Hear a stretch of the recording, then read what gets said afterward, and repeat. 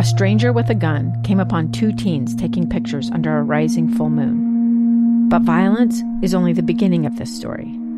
Sometimes I thought, there are no miracles.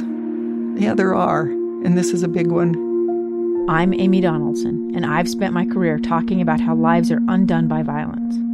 The Letter is a podcast about how lives are remade. Follow The Letter at theletterpodcast.com or wherever you get your podcasts. Welcome to the program. I'm Lee Lonsberry. This special Monday episode of Live Mike. It's episode number 261 if you're following along at home, which of course you are. Of course you absolutely are. Hey, listen, we're going to have some fun today. We are going to cover a good deal of history. We're going to look back over the life of Dr. Martin Luther King Jr., spend some time learning some lessons. We're going to be looking also at the life of his father, Dr. Martin Luther King Sr., or rather the Reverend Martin Luther King Sr.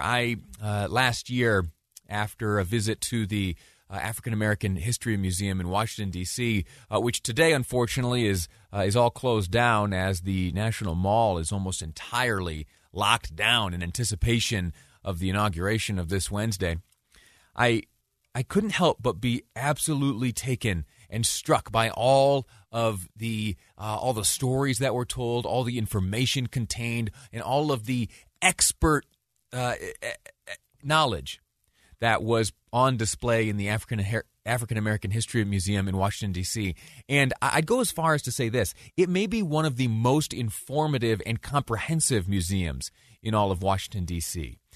Next time you're back there, if you have the opportunity to spend, honestly, you'll need the whole day. But if you have a few hours at the very least, do what you can to visit the African American History Museum.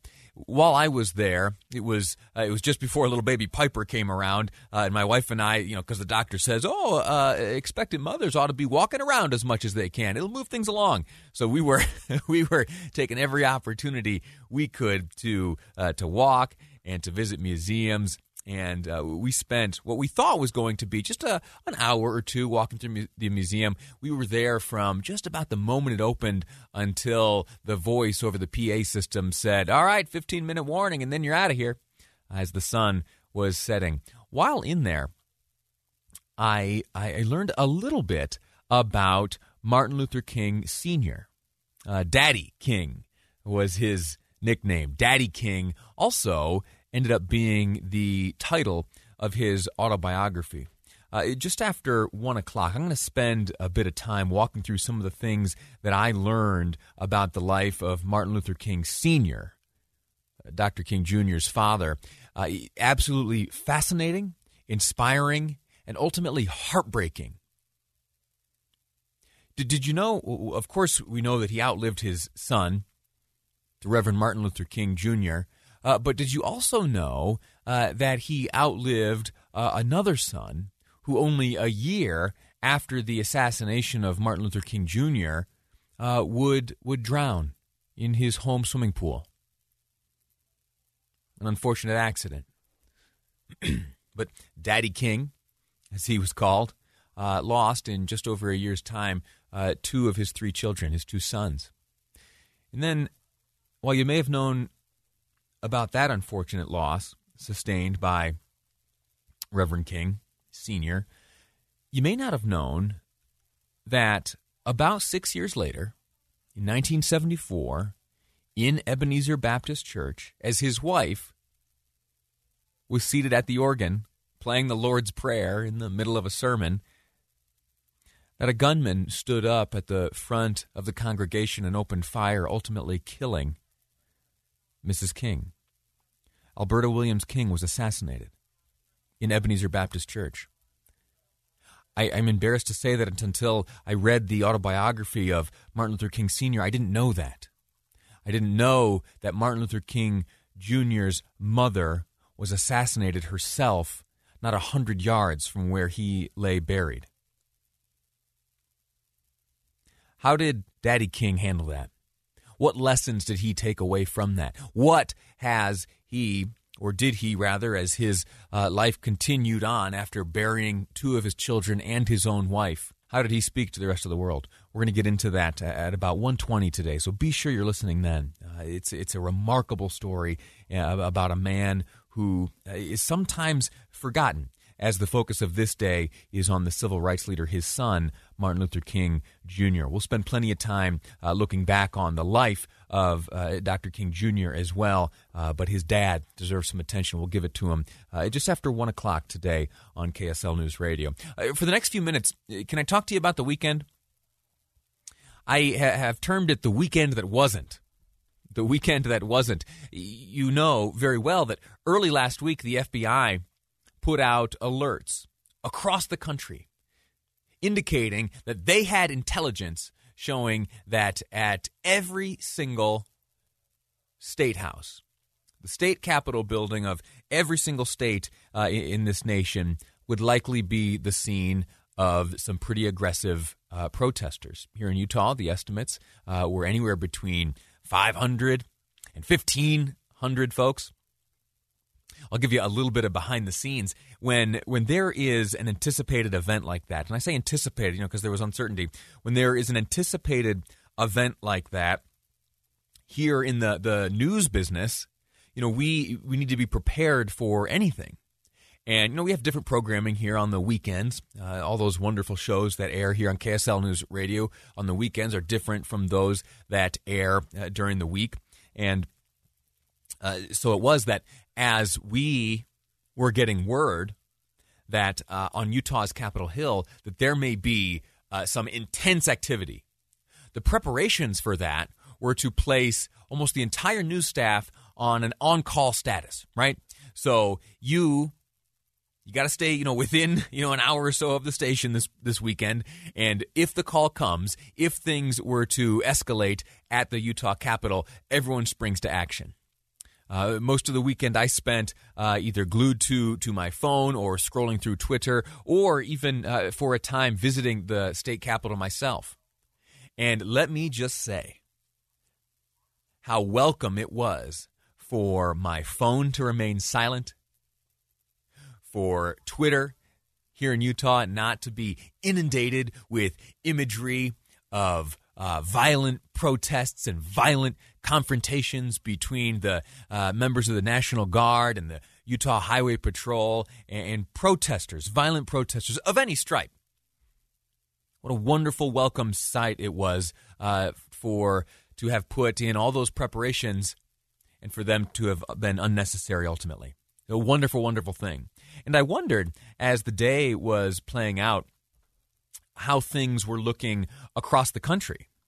USA Today did a wonderful job of compiling a comprehensive look at how things shaped up at the state houses around the country. Again, remember, that FBI warning was for the states, all 50 of them. The FBI predicted that there may likely be demonstrations all across the country. Well, guess what? Didn't come true. Didn't come true. As I scroll through all the information compiled by USA Today, what they did essentially was they looked at the large news organizations in the capital cities of each of the 50 states. And as people in my situation all across the country were keeping a close eye on what was happening at their state house, they'd write articles and do reports. USA Today brought them all together. And as I have scrolled through now, every single state, it was quiet in Washington, D.C., quiet in Alabama, quiet in Alaska, quiet in Arizona, Arkansas as well. There were a few armed protesters there, but the number very, very small, and they kept to themselves. No arrests. California even, quiet and largely deserted was the description of the California state capitol in the newspaper there, the Stockton Record specifically. Colorado, same story. The story there reading, late Sunday morning into Sunday afternoon, the area surrounding the Colorado Capitol building and Denver's Civic Center Park remained calm. Now, why was that? Why, after such a big warning to come from the FBI, were the grounds of nearly every state capitol around the country relatively silent? You might say there are two ways of looking at it. One, you could say, well, the FBI just doesn't know what they're doing. The FBI just has no idea, and maybe they just overreacted. I don't think that's the case. I don't think that it was all just a big mistake. I think that with information like that, which they gather from interviews, maybe they've got some undercover folks, but you look at the events being posted on social media and elsewhere, you can get a pretty good sense of how those out there are looking to organize themselves. And I believe there was a time where the FBI looked out at that landscape and thought, oh my, we've got a situation on our hands. So they made it known what they had observed, and how did each of the states react? They reacted with strength, and they mobilized themselves very quickly. Newly inaugurated Governor Spencer Cox, as a matter of fact, declared a state of emergency in anticipation of what the FBI had forewarned. And that state of emergency, that executive order, extends all the way till past the inauguration. So we've gotten through the weekend.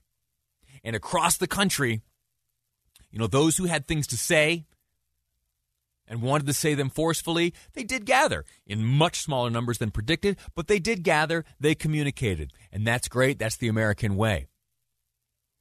And what we didn't see anywhere was anything even resembling the stomach-turning violence that transpired at the United States Capitol on January 6th.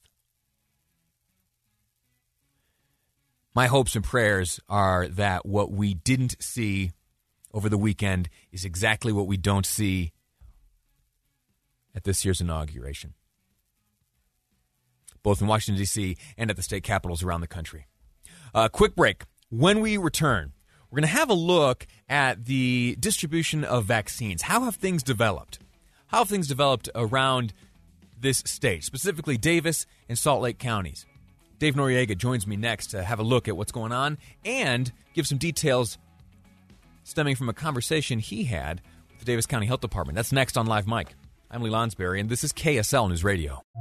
A stranger with a gun came upon two teens taking pictures under a rising full moon. But violence is only the beginning of this story. Sometimes I thought, there are no miracles. Yeah, there are, and this is a big one. I'm Amy Donaldson, and I've spent my career talking about how lives are undone by violence. The Letter is a podcast about how lives are remade. Follow The Letter at theletterpodcast.com or wherever you get your podcasts.